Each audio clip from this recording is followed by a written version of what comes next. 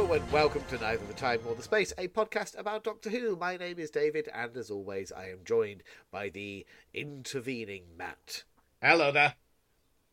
Hello, Matt. So, here we are, the home stretch of the War Games. Yeah. I watched all 5 episodes today.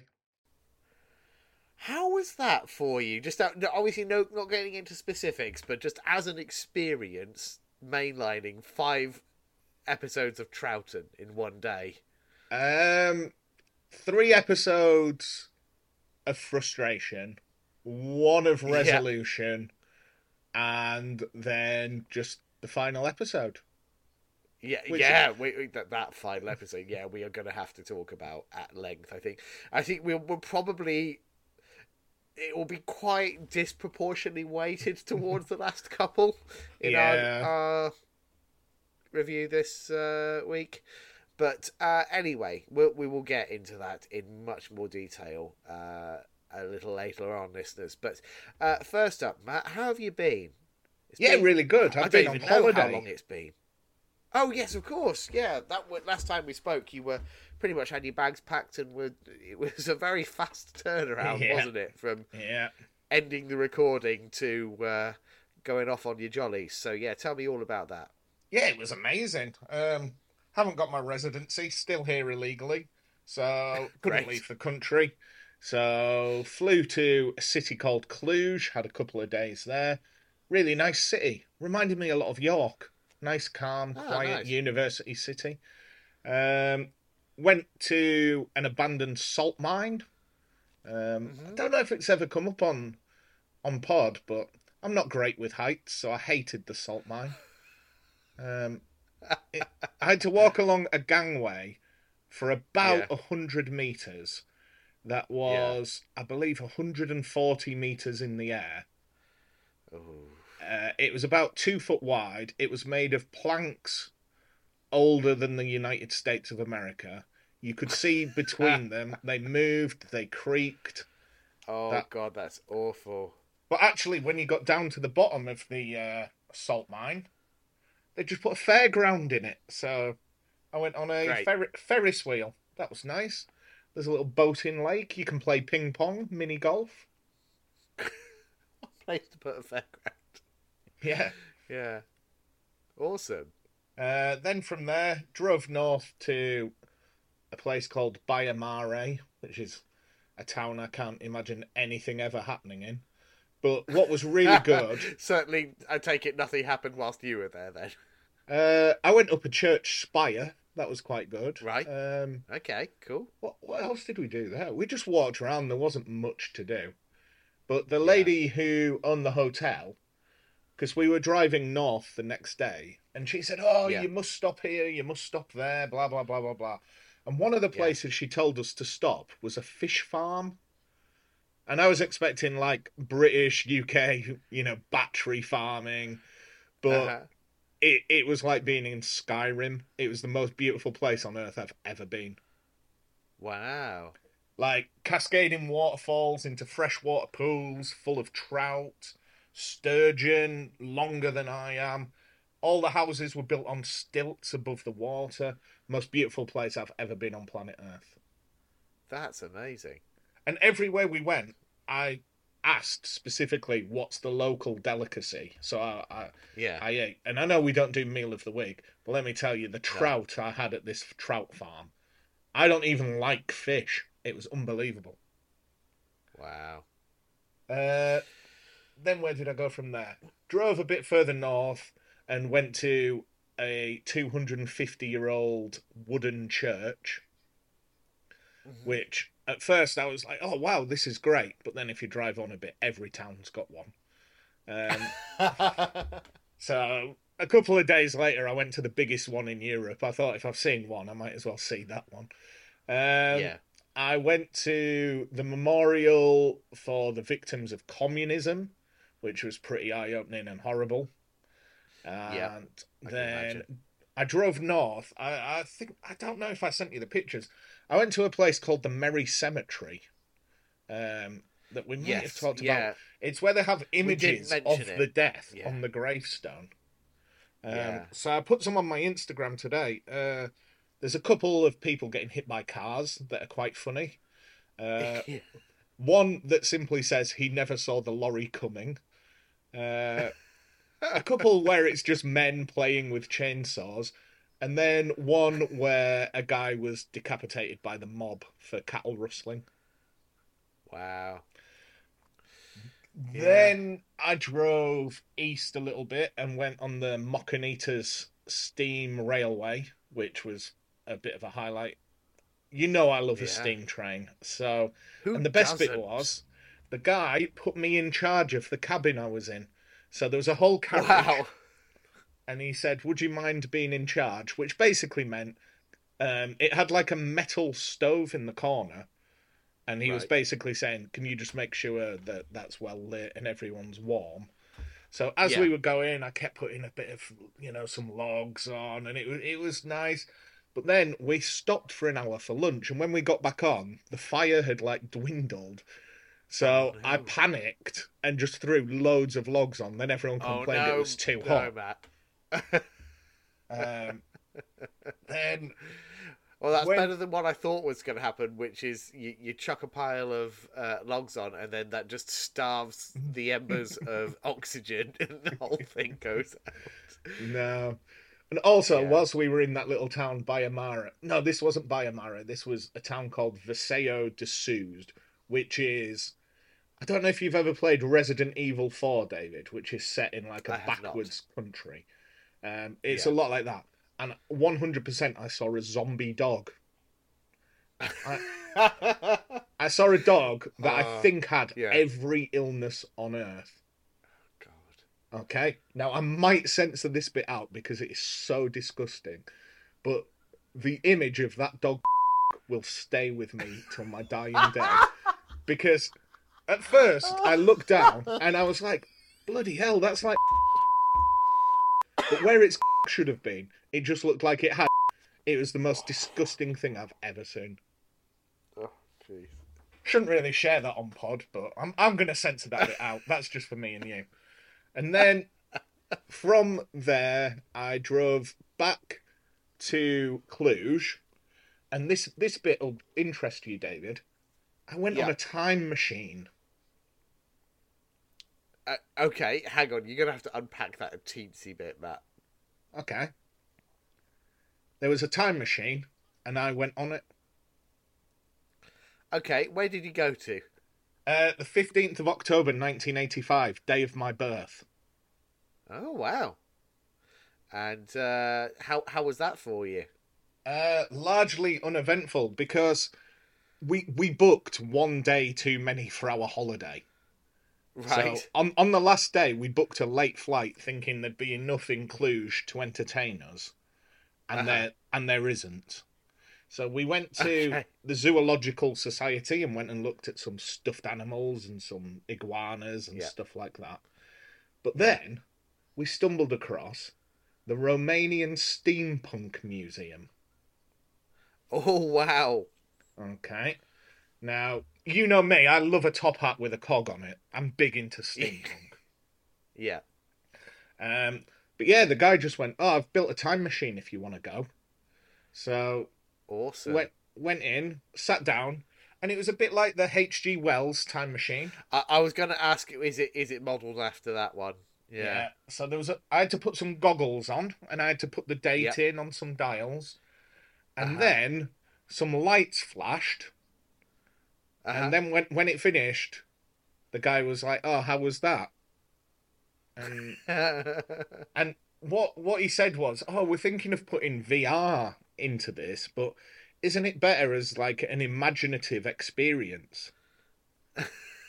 And I don't think it is, David.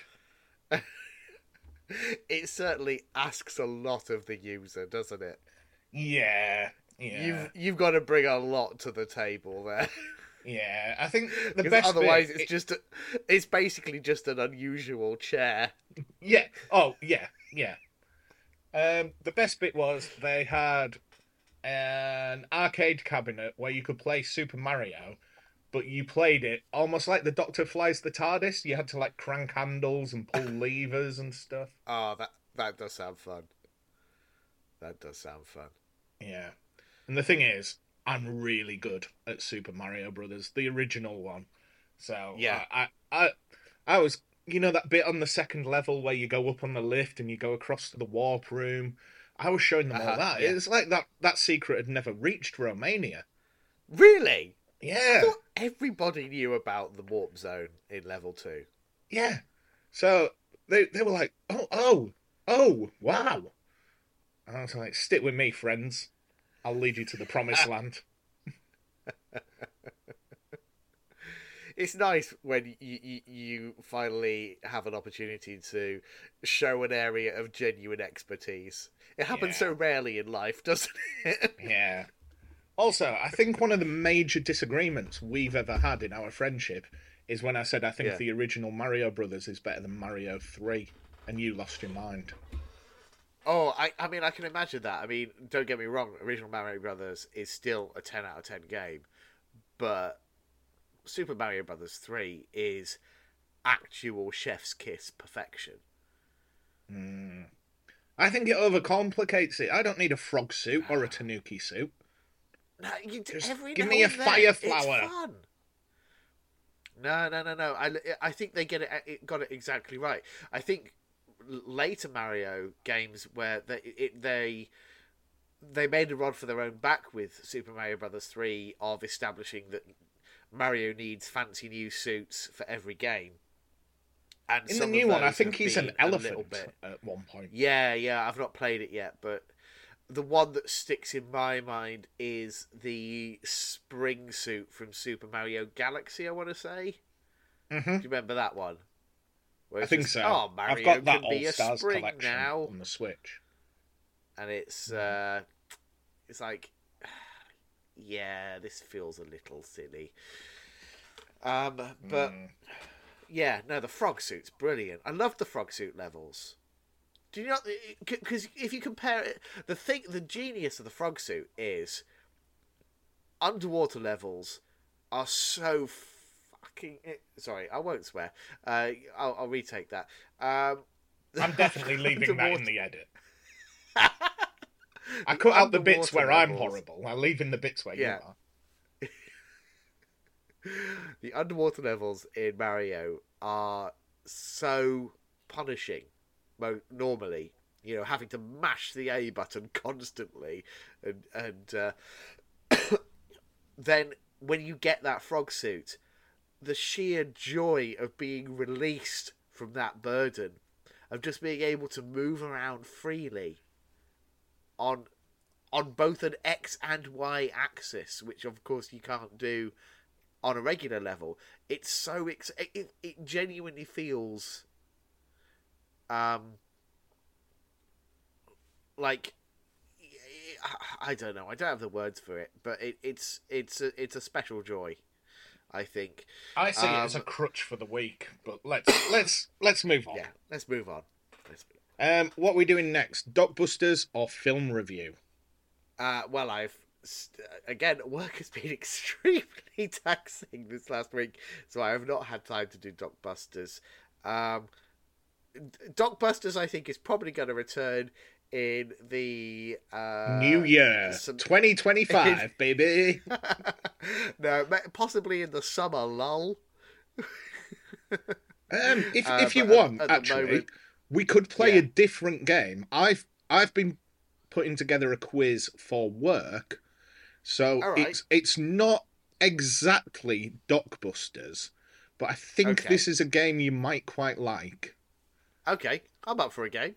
Okay, now let me just log into my work account. Where's my most recent presentation? There we go. It's just called Quiz. Now, we'll play the first round, David, because I've booked... We've booked a pub. I'm leading a pub quiz. It's got TV screens, so it's got rounds, like flags of the world and things like that. But round one is called the TripAdvisor Challenge. Ooh, I love it. Okay, I'll read you the rules.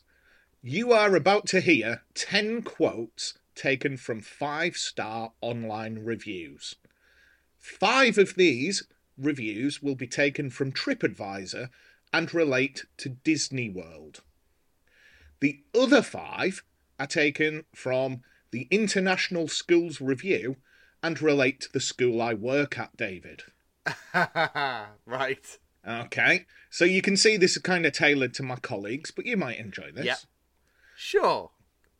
Okay, quote number 1, David. I've just got to choose Disneyland or school. Yeah. Think about me in the workplace, and then think about Mickey Mouse. Okay. I was going to say Goofy, but then you'd say, oh, there's no difference. Right. Quote number 1. We couldn't ask for more. Oh, I'm going to say school for that one. We couldn't ask for more. The school was a very good choice, and we highly recommend this school to any parent seeking best practice and standards for their children. Well done. Are you ready for quote number 2, David? I'm ready for quote number 2. Quote 2. Listen, keep your expectations low.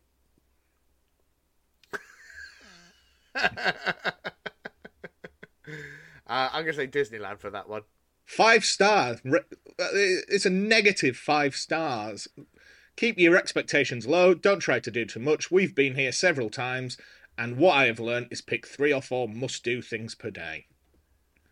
Okay. So it's just advice, isn't it? It's just someone's just like, listen, guys, I know how to do this. Yeah. 5 stars though. Yeah. You can't fit it all in, but 5 stars. Right. Next one. Quote 3. It is suffocatingly hot here throughout the summer. Oh. Now, you were complaining about how hot it was when you arrived. So, it could go either way. I'm gonna say Disneyland. It is suffocatingly hot throughout the summer. You will drop thousands of dollars on the trip, and your kids may end up enjoying playing in the pool at the hotel better. 5 stars. These are some wild 5-star reviews. Okay. Quote number 4. State-of-the-art facilities. That's got to be the school, right? State-of-the-art facilities that are continuously expanding, making it the biggest and most spectacular international school in Romania. There we go. Okay, quote 5 might be more difficult for you, David. Let's see. Quote 5. Okay, it's very expensive to get in, but once you do, you can see why.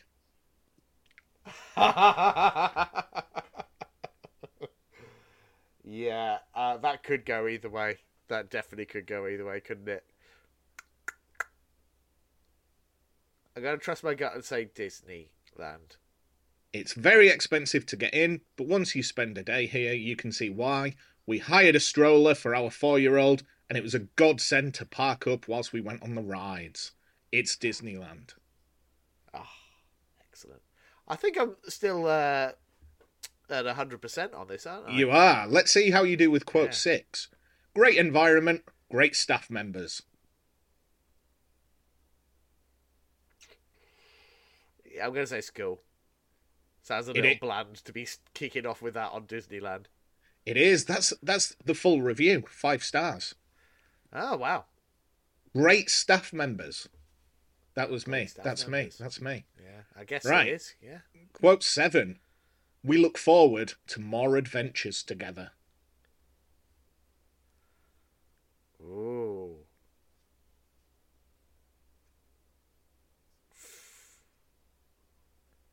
I'm going to go out on a limb and say school on that one. We are blessed to be part of the school community, and we look forward to more adventures together. I don't know. My first thought there was Disney, and then I was like, "Hang on, no, that feels slightly weird for Disney." Yeah. Okay. Quote number 8. Are you starting to worry that you've made this quiz too easy, Matt? It doesn't matter because most of the people that will be coming to the quiz are non-English speakers, so they'll find it difficult. Fair Right. Quote 8. So, quote 8. Wonderful people with great smiles and attitudes. School. It's the first one you've got wrong, David. It's Disney. Oh, hang on. There's a knock at the door. Hello. My partner's learning to solve Rubik's Cubes at the moment, listeners. So I can be settled. Does she want to play School or Disney? My hands will go. I don't think she'll be able to hear, unfortunately. Hang on. Okay. 1 second. I'll be back in a second, Matt. Can you solve a Rubik's Cube, Matt? There's like an algorithm you follow and it just does it, isn't there? I can't remember. Yes, exactly what it is. yeah. That's what my partner's doing at the moment. There's this guy who's like done a YouTube tutorial and has got a whole website dedicated to it and stuff. And so she's just sort of learning this secret method. In fact, it was during lockdown. I watched Limmy. Limmy was learning how to do it, and I learnt alongside him. Right. Did you manage to retain any of it? I think if I had it in my hand, I'd be able to do it. Yeah. Right. 2 more to go, David, in the quiz. Yep, go for it. Quote 9. Nice and captivating atmosphere. Did we do quote 8? Can I check? Did we actually do quote 8? Quote 8. Oh, no, we didn't. Quote 8, sorry. We've got to complete it. Yeah. Wonderful people, great smiles, and attitudes. Oh, no, we did do that one. We did. We did. I got that one wrong. Yeah. Right, so quote 9 then. Nice, Yeah. captivating atmosphere. Nice, captivating atmosphere. Ooh, that could go either way. I'm gonna say Disney because I don't think you'd want your school to be captivating necessarily. The best. Very serious and professional and dedicated staff. Nice, captivating atmosphere. It was school, David. Wow. Interesting. Captivating isn't a word I would necessarily use, in a positive sense for a school. Like, you want art to be captivating. Do you want your school to be captivating? Yeah. According to that online review we do. Right. Final one. Quote 10. A magical place with so many adventures to be had and memories to be made. Oh. I'm going to say school. It's Disney. You see, I was thinking it was too on the nose. The fact that they included the word magical. Magical, yeah. Yeah, I thought no, it's too obvious for it to be Disney. I'm going to say school, but yeah. Well, there we go. Fun little quiz. Little quiz. Good job. Yeah, it passed the time. I'm going to make a promise to listeners. I'm going to try really hard to get Dockbusters back for next episode. I can't 100% promise, but I'm certainly promising to try. Because I'll be honest, Matt didn't even try this last week. Nah, it's just okay. way too busy. Movie review. Movie review. Right. For movie review, David. Yeah. I've kind of got 4 films. I've kind of got 2. Okay? Because since we last met, I've watched 4 films, but I'd seen 2 of them before. Oh, they don't count then. Get them okay. So I rewatched Dune because the new one's coming out, and I couldn't remember anything about it. That came out when I was getting divorced, so it was like a blur in my brain. Yeah, I missed Dune when it came out, so I think it's on Netflix in the UK. So I just need to knuckle down and get it watched so I can go and see the second one in the cinema, because I think I would enjoy that experience. And then I watched Clerks 3 because I just wanted to watch a comedy film. Yeah. So you've got 2 options, David. Do you want movie number 1 or movie number 2? Ba, ba, ba, ba, ba. Number 2, please. Oh, I'm glad you've said that. Movie number 2, David. This morning, before I watched about Yeah. 3 hours of Doctor Who, Uh-huh. I watched Morbius. Oh, it's Morbin time. It's Morbin time. Absolutely one of the worst films I've ever seen. Oh, my heart But bleeds for Matt Smith. Matt Smith is great in it. Yeah. And I mean, I credit wrote to this the quote lad. down. This was the Yeah. worst line in Morbius. Okay? They're talking about some sort of chemical, and they say, it's deadly to bats, but it's fatal to humans. It's the same thing. Yeah, that ought to have been picked up in a second draft. Yeah. It really ought to. Yeah. Honestly, it is so... The whole film, the screen is just black. Yeah. And then... Jared Leto's a weird dude, isn't he? Like, Yeah. I wonder if he thought this was good.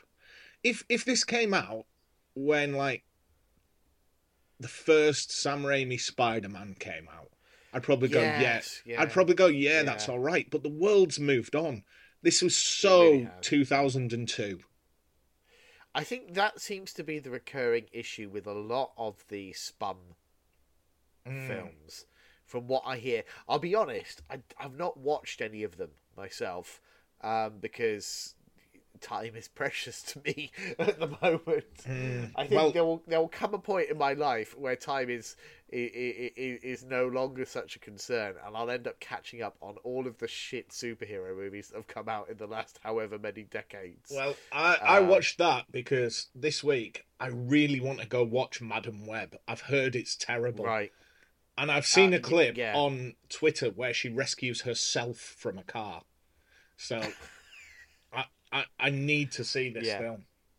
Right. So you're getting all caught up on spum. Yeah, and last time we recorded, I said I was going to watch all the Godzilla films. That's still my plan. Yeah.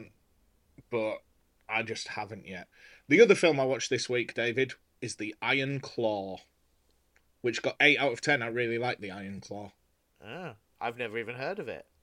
So, shall we take 2 minutes to just talk about it quickly? Yeah. A bit of context. Is it a recent film or? Yeah, I think it maybe only just gone to streaming. In fact, it has, yes, because I watched it on a perfectly legal streaming website. Great. So it's a true story. It's about a family called the Von Erich family, who basically they're a wrestling family. It's all about wrestling. Right. But okay. The head of the family changed his name to Von Erich so he could play an evil Nazi bad guy wrestler. And because of that, he believed his family was cursed. Like, he had a son who died when he was 5 years old. Legally change his name to do that? Well, I don't know. But basically, it's this really sad story about how all the brothers kill themselves. Two of them kill themselves, and one of them, like, dies of a horrible accident. It's really, really sad. It's really, really good, though. It's got... I was going to say Troy Bolton, but that's his character, Zac Efron. Zac Efron's really good in it. And it's got that guy who, I've not watched The Bear, but he seems to be, like, hot shit at the moment. Yeah. Like, the main actor out The Bear. He's really good about in it. The Bear, aren't they? Yeah. Yeah. So, yeah, Morbius, 4 out of 10. Which puts it on par as the worst film I've seen this year. The thing about things like Morbius and stuff is what I've heard about it is that it's not even like so bad it's good. It's just a poor film. Yeah, like I always go back to when I watched The Room, which is so bad you can have fun with it. Like, it's not anything but a bad film. But it's like when I watched the new Matrix film. They take it so seriously, they can't see how shit it is. Yeah, I think that you got to be doing something very specific with science fiction if you're going to keep it utterly devoid of humour. Like, you've got to be 100% confident in your end product. Do you know what I mean, Matt? Because I think humor is like the polyfiller of sci-fi and fantasy. Throw a bit of humor in there, and you'll get away with so much more. Oh, man. Wait till you watch Dune, because let me tell you, that's as dry as sand. Yes. No pun intended. I mean, that's the thing. I'm very intrigued by Dune, because you know the visuals and all the rest of it. And I did. The director did Arrival, which I really enjoyed. Yes. I wasn't wild about the ending, but I loved everything up until that. And so I kind of know what I'm getting into with that. I tried reading Dune once, a few years ago. Oh, I couldn't get past the first, 70 pages, something like that. I was just... Yeah. It wasn't for me. Because again, it was so dry, and... Yeah, I just need a little more vim in my sci-fi and fantasy for the most part. But you know, yeah, I'm gonna try and give the first one a watch this week. I'll probably have to spread it out over several. I watched it over 2 nights. Yeah, but. If that clicks with me, I will go and see the second one in the cinema, because that, I think, what's the guy's name? Is Denis Villeneuve or something Villeneuve, like that? yeah. Did he do the new Blade Runner film? He did, yeah, which I didn't go to see because I know this is heresy, but I did not get on with Blade Runner. Really? I need to revisit it. It was a long time ago since I've watched it, but I really didn't enjoy my experience watching Blade Runner for the first time. It's one of those. It's like Shawshank Redemption. I really liked it. Probably never watched it in my life. Like, I've ticked it off the list. Yeah, I feel like because I didn't enjoy it, I need to give it one more go to see if I get why people rave about it. But it didn't work for me on a first viewing.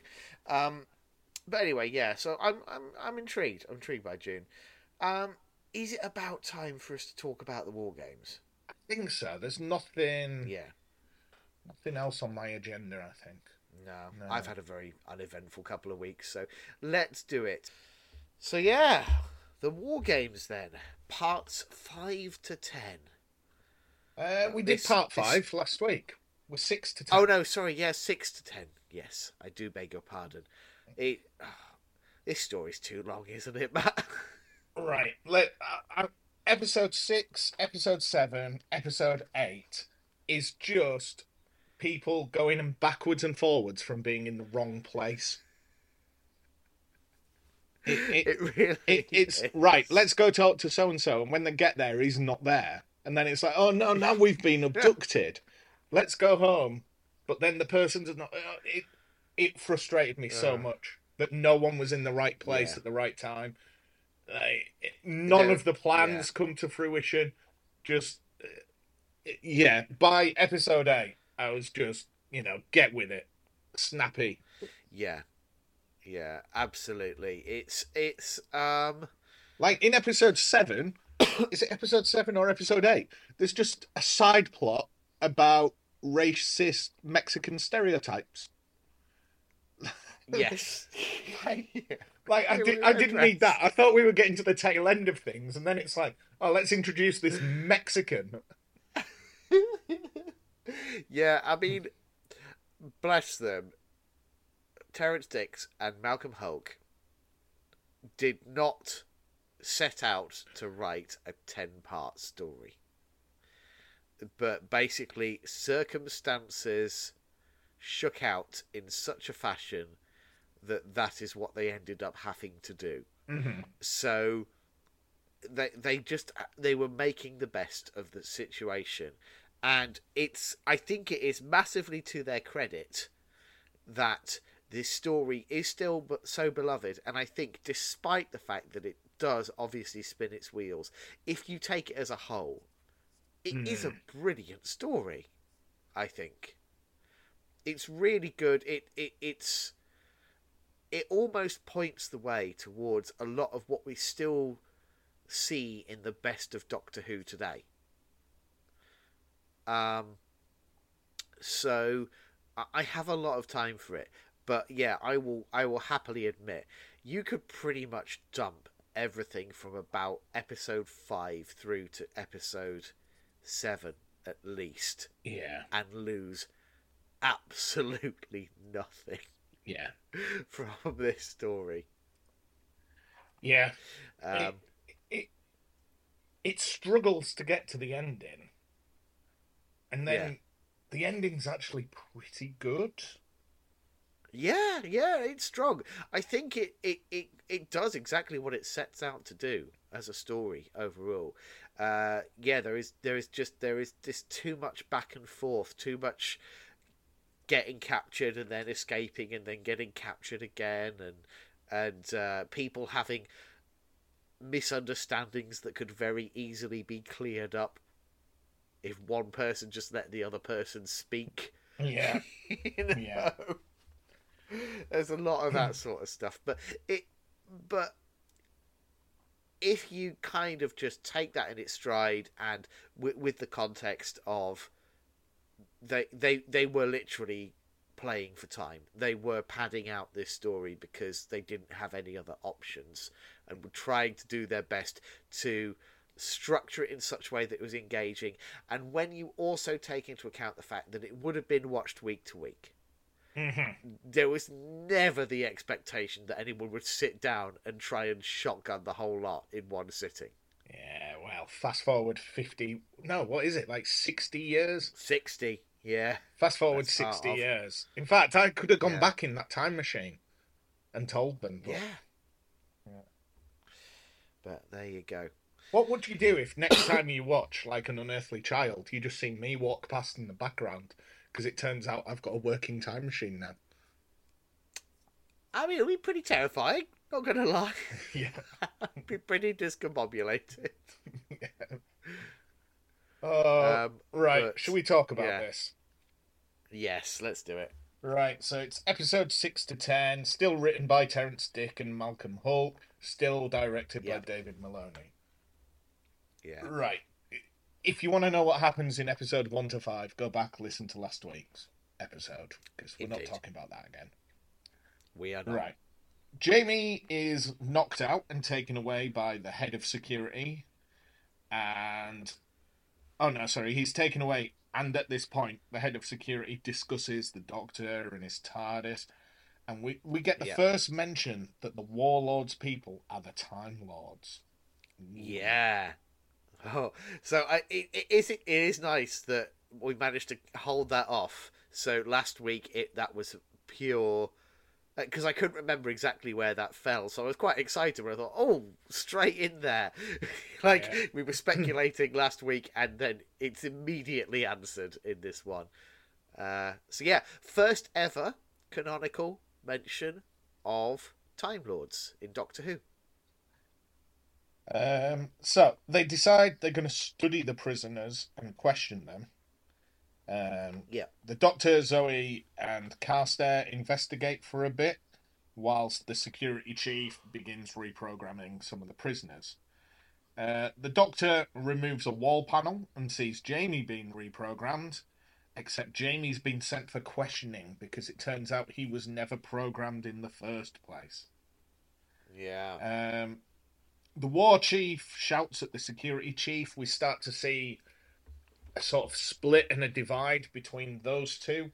So the war chief has all his soldiers that are doing the war game. The security chief's got his military men, hasn't he? Yes, yeah. So it's a really clever, I think, use of, showing the sort of politicking that underpins a lot of war. That for all the soldiers on the front line, it's these, high-ranking people behind the scenes making decisions and then arguing with each other about them. Yeah. Yeah. So the war chief asks what's going on, and Castor just suffocates a man in cold blood. Just chokes him out. Yeah. Oh, that's something I will say I really noticed with this story. The good guys kill more than the bad guys. I've been keeping a death tally. We'll talk about it as we go on. Oh, yeah. I think that's probably true. I will say, the guards in this are so ineffective. Mm. You know, all of the sort of gimp-suited guards. Like, none of them get any lines. They just sort of stumble into rooms and then leave a load of suspicious, dangerous prisoners just alone with, you know, high-value equipment. Yeah. And even at the end, when the doctor's being questioned, and Zoe is like, "Oh, can I just go talk to him?" The guards go, "Yeah, okay, yeah, go on." Yeah, it's wild that they had such lax security in this facility. So one of the Civil War soldiers questions a man from the future whilst Jamie's being questioned. The doctor tries to steal one of the reprogramming machines because he wants to unite all the resistance into one big army. The commander who was captured last episode uses his magic monocle to become free. And the security chief and the war chief begin a hunt for the doctor, who's now disguised as an old soldier. The doctor's accomplices at this point murder 2 guards in cold blood. I think there's a bit where one of them falls off some stairs onto a sofa, and it deserves like an Oscar for that performance. It was really good. Yeah. The doctor and company arrive in time to recapture the commander, but he's brainwashed the soldier called Moore. But it's okay. Moore shoots and kills the commander in cold blood. The doctor tries to steal the machine again, and whilst he does, he releases some gas to kill people in cold blood.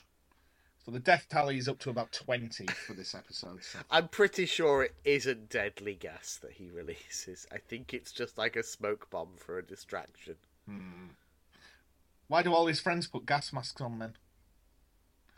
I think it's nerve gas or mustard gas. It's really horrible. It's a war crime has been committed. Okay. The security chief calls for surrender and activates dimensional control, so the room begins to shrink. They have 30 seconds to surrender. Yeah. So it's not the room; it's one of the travel machines. Yes, isn't it? That's right. So my first thought in this was, why is that even a feature? Yeah. Like, why has that been? Like, can you imagine going to buy a new car? And the guy's like, yeah, it's got inbuilt GPS, it's got Bluetooth. And also it can crush you to death. If you push this button here, the seats will just keep rising and rising until you are literally crushed to death against the roof of the car. Is why? It's probably. I shouldn't think about it that much, but really struck me. The way the plan comes together, it's not the first time they've done it. Because one guy just goes, "Why don't we use the dimensional thing?" And they go, "Oh yeah," and it takes him all of 10 seconds. Yeah. Yeah. Right. So that's the cliffhanger of episode 6 into 7. In episode 7, the Doctor admits surrender. But then gasses everyone again and escapes. He's really horrible. He loves gassing folk. So it's one of his signature moves. The Doctor thinks everyone's going to be looking for him in the 1917 war zone, so his plan is to Yeah. land elsewhere and get to the TARDIS on foot. We hear that the Warlord is arriving at the base. The Doctor, Yeah. Jamie and Carstairs arrive in the Roman zone, and the Warlord arrives, and the entire plot of the story up until this point is recapped. Yes. You'd think he'd have been paying attention. Yeah. Yeah. Yeah. Given that this is his whole operation, you'd think he'd have like someone who was at least sending him reports Yeah, but every couple of days. again, it's just like it felt like this went on forever. Like the Doctor's back in the Roman zone being chased by Centurions again, Yeah. whilst two men talk about everything we've just seen. As I said last time, if you were writing this as a modern Doctor Who two-parter, you would basically have episode 1, all the stuff in the zones, in the different like time zones with the soldiers. Episode 2, you're just running around that base and going head to head with the bigwigs. And it would have been so easy to it would have made perfect sense to structure it that way. Who knows? Maybe there was even a draft where it was more like that before it had to be expanded to 10 parts. But yeah, it's really hard not to feel like it's almost one step forward, two steps back during this stretch of episodes. Yeah. It's just all over the place. Yeah. Right. So, from there, we have a little bit more fighting between the security chief and the war chief, but the security chief has solved where the Doctor comes from and suspects the war chief may be in league with the Doctor, except the Warlord appears and calms them all down. Yeah. The Doctor and his friends arrive in the 1917 zone next to a machine gun emplacement. Zoe arrives with an American soldier and they just claim the machine gun, so it's all fine. Except the Doctor, Jamie and Carstairs are immediately captured and sentenced. Jamie and Carstairs are sent to the front line. The Doctor's going to be executed again.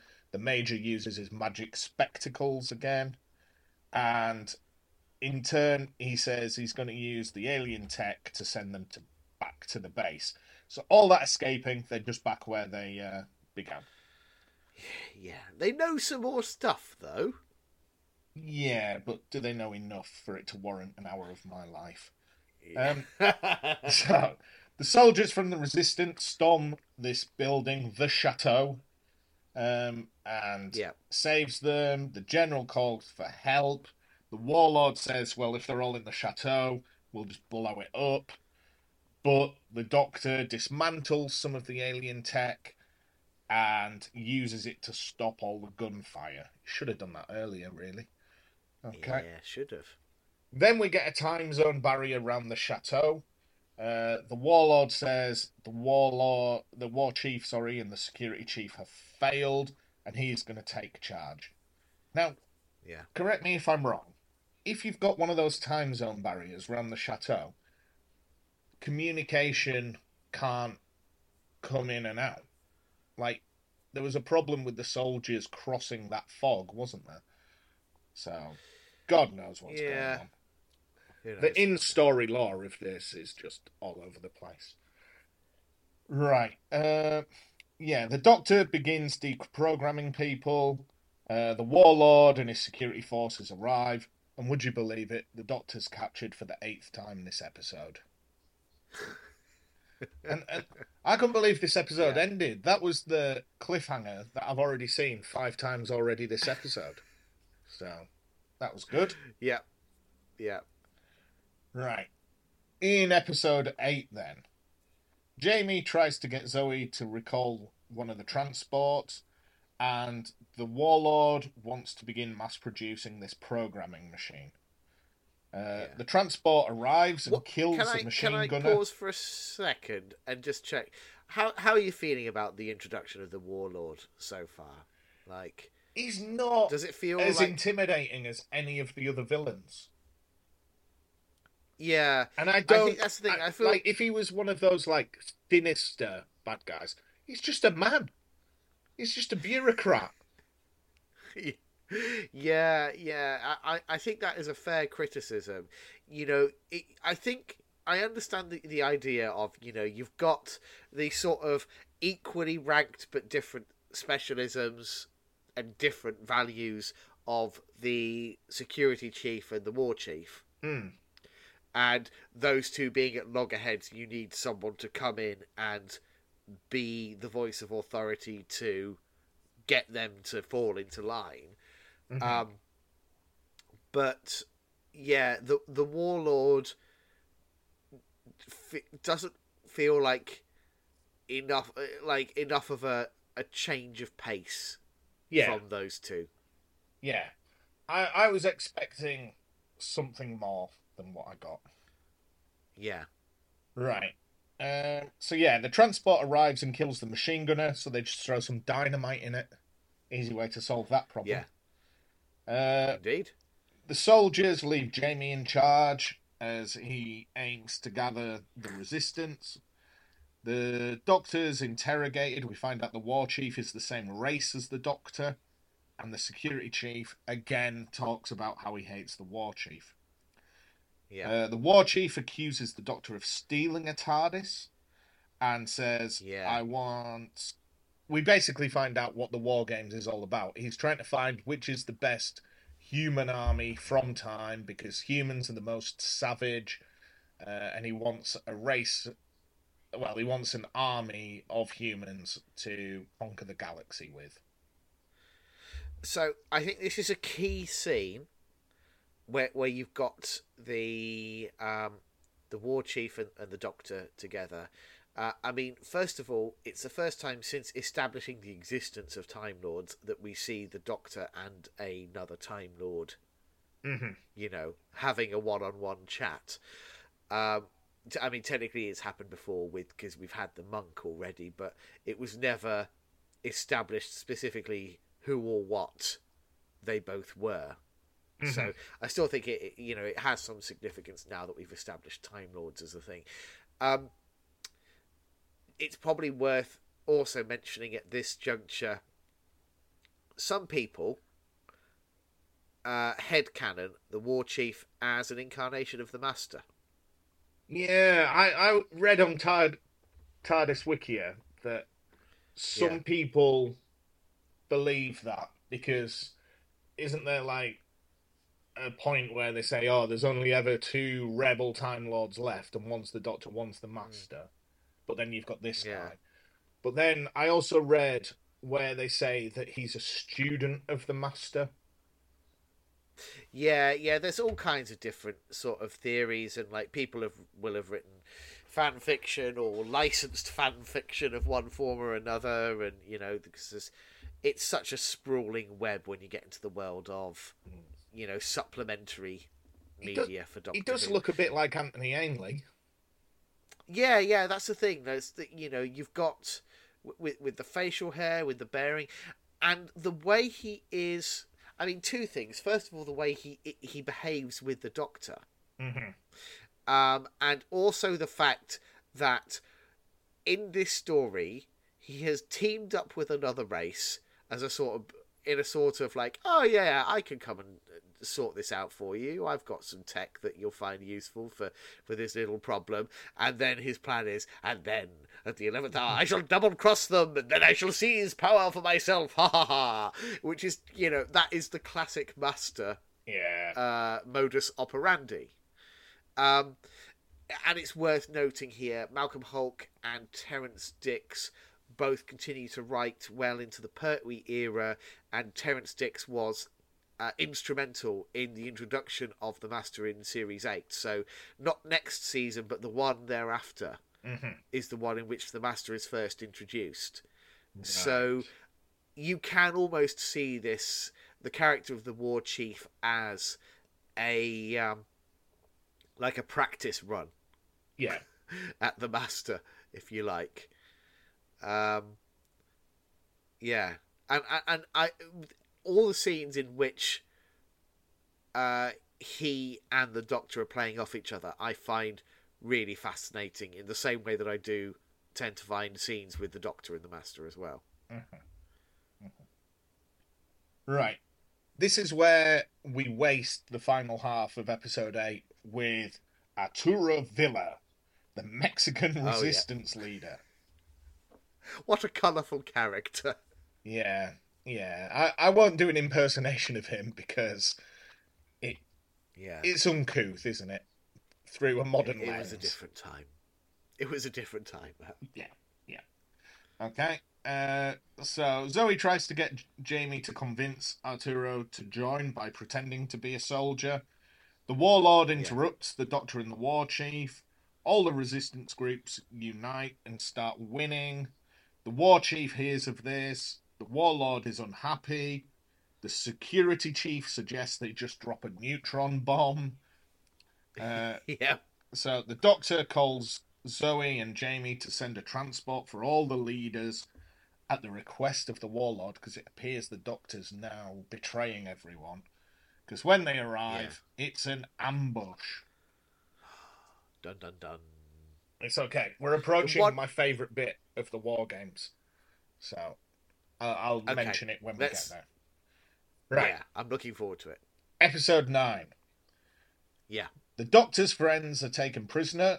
The Doctor wants to know what the War Chief knows of the TARDIS, because he suspects now that the War Chief's TARDIS has limited lifetime, and he wants the Doctor's TARDIS. That's why he's kind of sucking up to the Doctor quite a bit. So the Doctor attempts to charm the Warlord and says he can serve him.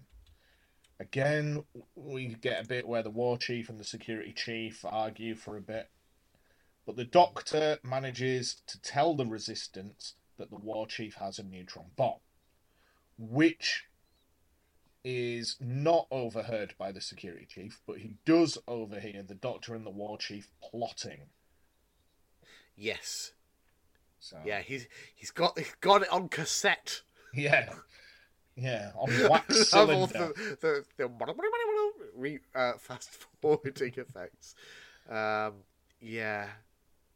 Oh, the whole tech of the like operations. Oh, the fridge magnets where they just move them round. Yeah. Oh, it's so good. I love. I both love and am infuriated by it all. Right. The Doctor, quote unquote, reprograms Jamie, but Jamie's in on it. The Doctor gives us a sly wink. Yeah, Jamie's been travelling with the Doctor long enough that he knows when to play along. So, because of the War Chief's plotting, he's no longer in command.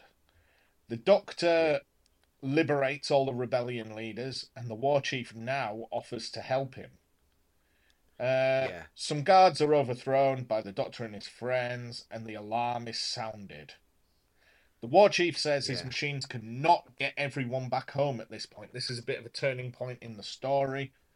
So all the fighting stops, so the Doctor can contact the Time Lords to resolve this. Okay? Yes. In order for everyone to have a peaceful solution and return home, the Doctor requires the help of the Time Lords. Yeah. What's that cube all about? I love the cube. I absolutely love the cube. It's very much in keeping with the whole production design of this story and this era more broadly, in that it's modern and futuristic in a late 60s kind of way, but it also has this just little hint of psychedelia about it, because the Doctor has to sort of sit and meditate to when meditation was still seen as this incredibly exotic thing, because you've got to remember this is around the time of the Beatles going psychedelic and Yeah. stuff like that. That was all kind of in the ether. So something like, so yeah, I love that whole concept. We've actually seen them before, Matt, in New Who. Have we? Yeah, do you remember in The Doctor's Wife, your favourite episode of Doctor Who? God. Where the Doctor receives a distress call on a little cube from another Time Lord. And Yeah. that's the lure that takes him back to that bubble universe. And then he finds all the other cubes with all the other distress signals from all the other Time Lords that they've already consumed. What an yeah, absolute crock of shite that episode was. It's pure fan service, start to Absolute finish. Dog shit. Right. I love it. Where are we up to? Blah, blah, blah, blah, blah. So the cube is all the information about what's happening. He's going to send it to the Time Lord. The War Chief begins to escape, and the Warlord has realised he's going to betray him. So the War Chief just killed. Unceremoniously, he's just written off. What a disappointing end for the War Chief. So there's a big fight as the Doctor and his friends plan to escape. The Doctor says this is goodbye to Jamie and Zoe, but they refuse. Carstairs wants to follow the Doctor so he can find Lady Jennifer, who I totally forgot was in this story. When I watched this. Well, they haven't done much to remind us. I think she last appeared in what, like episode 4, something like that. Okay. The Time Lords are coming, and the Doctor and his friends crawl back to the TARDIS after saying goodbye to Carstairs. Yeah, and there's a sort of weird force field around the TARDIS. Right. Which is what's causing the kind of slowing effect. Right. We're approaching my favourite part of this story. Yeah. So, episode 10. This is the money episode, isn't it? Oh, yeah. It's, in some ways, it's kind of a prologue. Yeah. But it's also such a payoff. Sorry, not a prologue, epilogue. Epilogue, yeah. Yeah. So, there's a force field around the TARDIS, but they all manage to get inside. The Doctor says it was the Time Lords, and he talks about how he ran away because he was bored. The Time Lords have all this great power, but they're just passive observers. And whilst they think he was interfering, he believes he was helping. So the TARDIS is landing, and it lands under the sea, water seeping in a scene that goes nowhere. So they then go to outer space, but the Time Lords say there's no escape. Yeah. So let's just pause for a moment. So that whole speech, it does so much. Not only does it fully contextualize, all the Doctor Who that has happened up until that point, and in a way that is entirely consistent with everything that we'd seen through the Hartnell and Troughton eras. Mm-hmm. But it also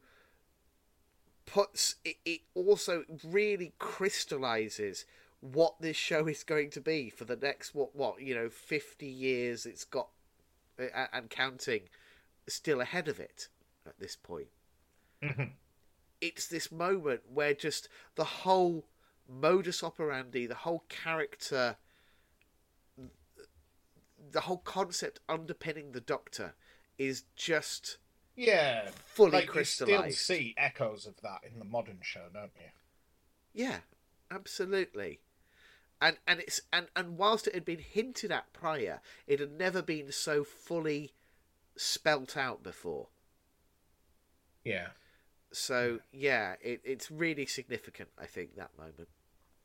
And then the whole nonsense with oh no, we're under the sea, let's go into space. Yeah. That's just that. Again, it's playing for time because they just didn't quite have enough. So the Doctor must face trial and is taken to his own planet. I don't think they ever refer to it as Gallifrey. in this They episode. do not. No. I'm trying to remember what the first actual on-screen mention of Gallifrey is. I might look that up quickly. Okay, whilst you do, a Time Lord leads them to a room where the Warlord's being held. He refuses to speak whilst he's on trial, so he's attacked with mind bullets. I was watching it. I had headphones on. I was not expecting him to shriek in the way he did. Yeah. Oh, yes. Okay, so first shown in the War Games, not identified by name until the Time Warrior. Okay. Which was... which season would that have been? Season 11. So, about 5 years later. Okay. Is that still Pertwee? Yeah, it's Pertwee. But it's latter Pertwee. It's Sarah Jane Smith's first story. Okay, right. And also the first Sontaran story. It's a banger. Love the Time Warrior. Yeah, I wouldn't mind watching that when we get back into Sarah Jane Adventures. Yeah, It'd be good to see, because I've sort of seen her end. It's good to see her beginning. Yeah. Right. Yeah. The Warlord says the Doctor was a collaborator, and his men appear and rescue him and the Doctor. The Doctor tries to use the TARDIS defense to trap them, but the Warlord's just dematerialized, so he's gone as well now. A fitting end. Yeah. Doctor and friends are trapped. The Doctor simply must face his trial. He says he accepts his charges and he's proud of them as he justifies his actions. So, the Time Lords plan to send Jamie and Zoe home. They will forget all but their first meeting of the Doctor. So they're all reunited and say goodbye, except they attempt to escape as well. And would you believe it? They're immediately caught. Yeah. Let's talk about the Time Lords for a second, because they're being portrayed almost as like gods in this.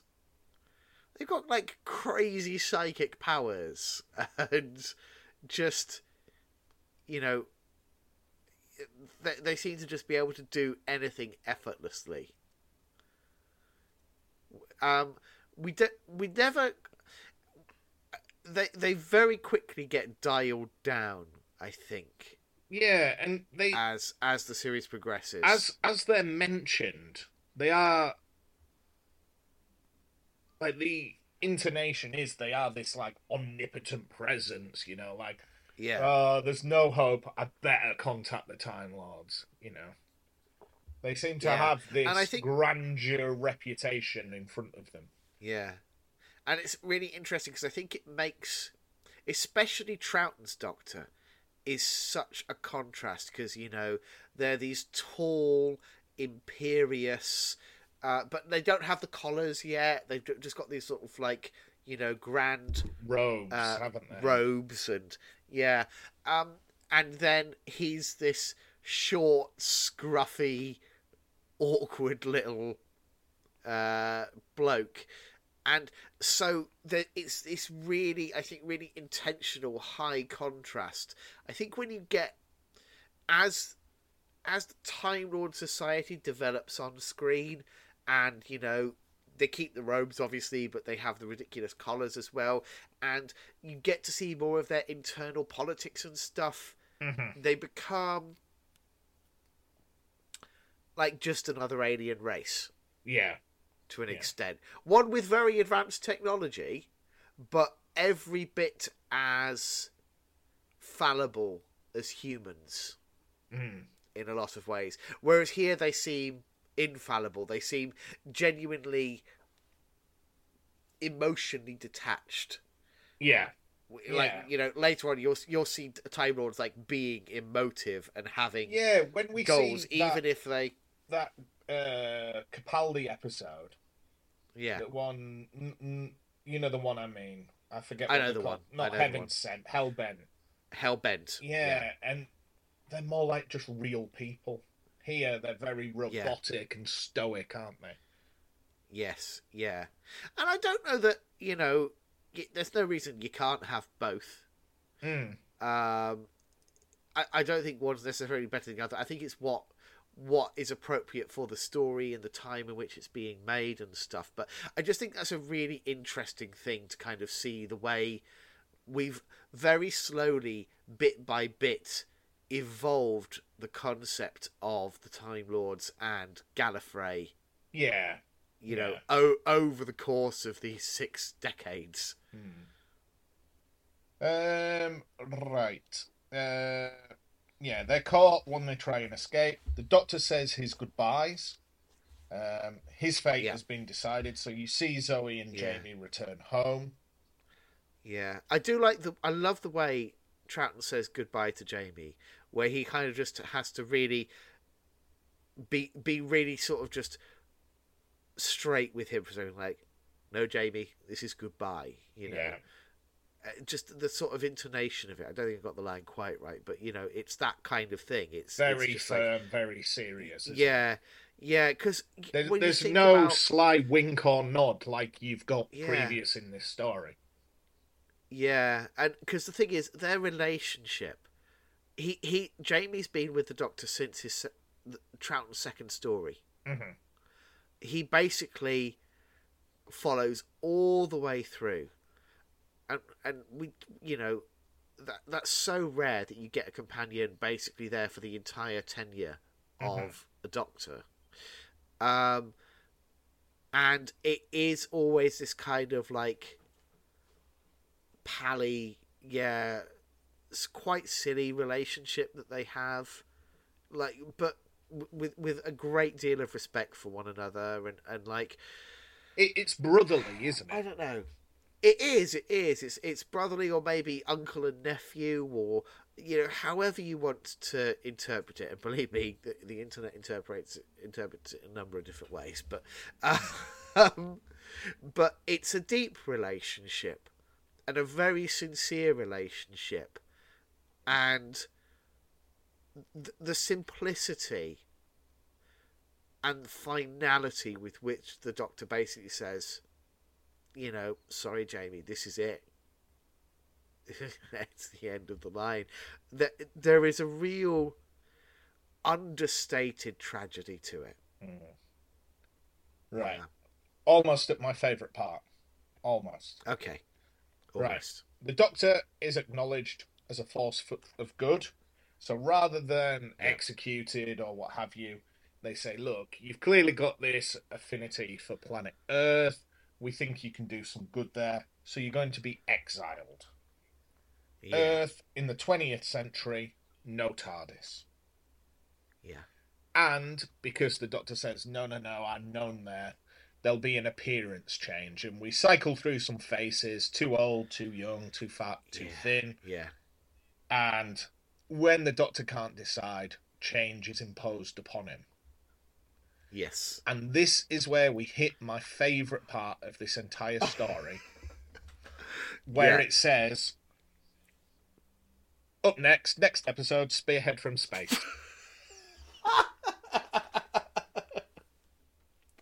Yeah. I'm not going to lie, David. I nearly watched it. Yeah. I nearly watched it. I thought, I can roll over into some Spearhead from Space. Yeah. Okay, we'll talk more about Spearhead from Space in a second, I promise. Let us dwell on the unrelenting horror of the Second Doctor's regeneration. Yeah. It's awful. Like, it is one of the bleakest things. Yeah, I think the fact that the CGI is quite bad makes it more horrifying. You know, it's a bit juddery and rough. Yeah, it's got these sort of like wibbly effects on the lens. It's got, you know, his head circling round and round against this sort of stark black background, whilst Troughton's got like voiceover where he's just saying, no, stop it. It's just like just this utter anguish. And then you don't even get the payoff that you normally get with a regeneration of like, and here's the new guy, and he's like, oh, this is all right, I can get used to this. Yeah. And you're off on the next adventure. You don't get that. It's just like modern the Doctor's having a horrible time. You get all this sadness, and then it's like, hey, don't worry, guys, he's still here. Yeah. With this, it's like, Christ knows what's happening. Yeah, and they and poor kids watching it, they had to wait 6 months for Spearhead from Space. Oh, man, it's worth waiting for, then. Well, it is, because, like, my God, what a contrast. When you think about Spearhead from Space, in colour, tight 4-parter, yeah, it's great, Pertwee, isn't it? dashing around in a car, Brigadier's there, and you compare that to this black and white, wobbly set, overlong. Like, and don't get me wrong, I do like the War Games a lot. It's got a lot going for it, but my God, the contrast between those two stories is incredible. So yeah, I don't blame you for suddenly feeling like you fancy just diving straight into Spearhead from Space. I had a similar thought, to be honest. Yeah, I love a bit of Pertwee. Speaking of which, actually, like, what are we doing next time, Matt? I don't know. Like, I know we've still got Torchwood, and I know we've still got Sarah Jane Adventures, but I feel like that's a bit of an undertaking, isn't it? Shall we just watch something fun? Yeah, I kind of want to wait until we've got Shooty's first series out the way before we dive back into the spin-offs. I'm enjoying just watching Doctor Who right now. Yeah, me too. Shall we watch some Pertwee? Shall we watch that Sarah Jane's? Shall we watch the Time Warrior? Oh, what? The Time Warrior? Yeah. I mean, the Wikipedia page for it is up in front of me, and I'm just like, yeah, I'd be well down for Time Warrior. Right. Can I offer you an alternative? Yeah, go for it. Do we finally watch those Peter Cushing movies? Oh, God, yeah, we could, couldn't we? Like, we could. We've watched... Okay, you've seen the first Dalek story, right? Yeah. Have you seen Dalek's Invasion of Earth? No. Okay. I feel like you need to watch that one before we watch the second Cushing movie. Right. Okay. But we could do the first one. Yeah. So is that just the one that's called Doctor Who and the Daleks?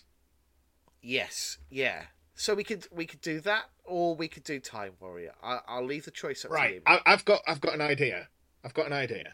Because I was listening to the most recent episode of Married to Who, where they were talking about how we were on a break. I think they recorded it a while back. I'm going to message them and let them decide. Okay, but they have 24 hours to reply. Oh, okay. So I'm afraid we're leaving you on tenterhooks, listeners. Yeah. If you want to, I don't know if anyone does try to watch what we're watching before listening to the episode. So I guess keep an eye on the X feed. Yeah. Hold on. Let me just check on this perfectly legal streaming service. Doctor Who and the Daleks. Doctor Who and the Daleks. Oh, it's not. There we go. Yeah, I should be able to find it. I'm going to watch the remastered Blu-ray edition, I believe. Good job. Yeah. What is this perfectly legal streaming service you've got? BBC iPlayer. Pretty good. Great. I'll tell you about it off pod. Great.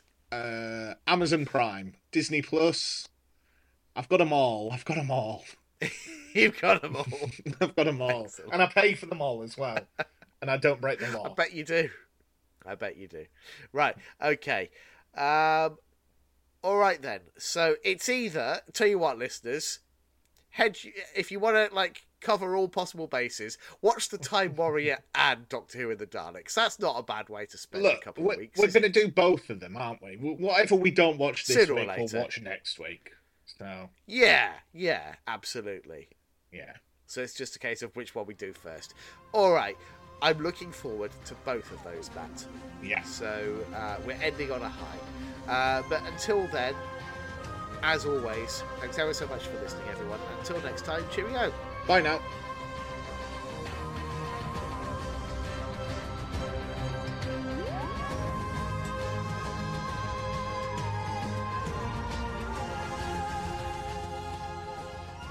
Thank you for listening to Neither the Time Nor the Space. If you wish to contact us, our email address is timenorSpacePod@gmail.com, and on Twitter we are @timenorSpacePod. And thank you to Alexander Urban for his smashing arrangement of the Doctor Who theme.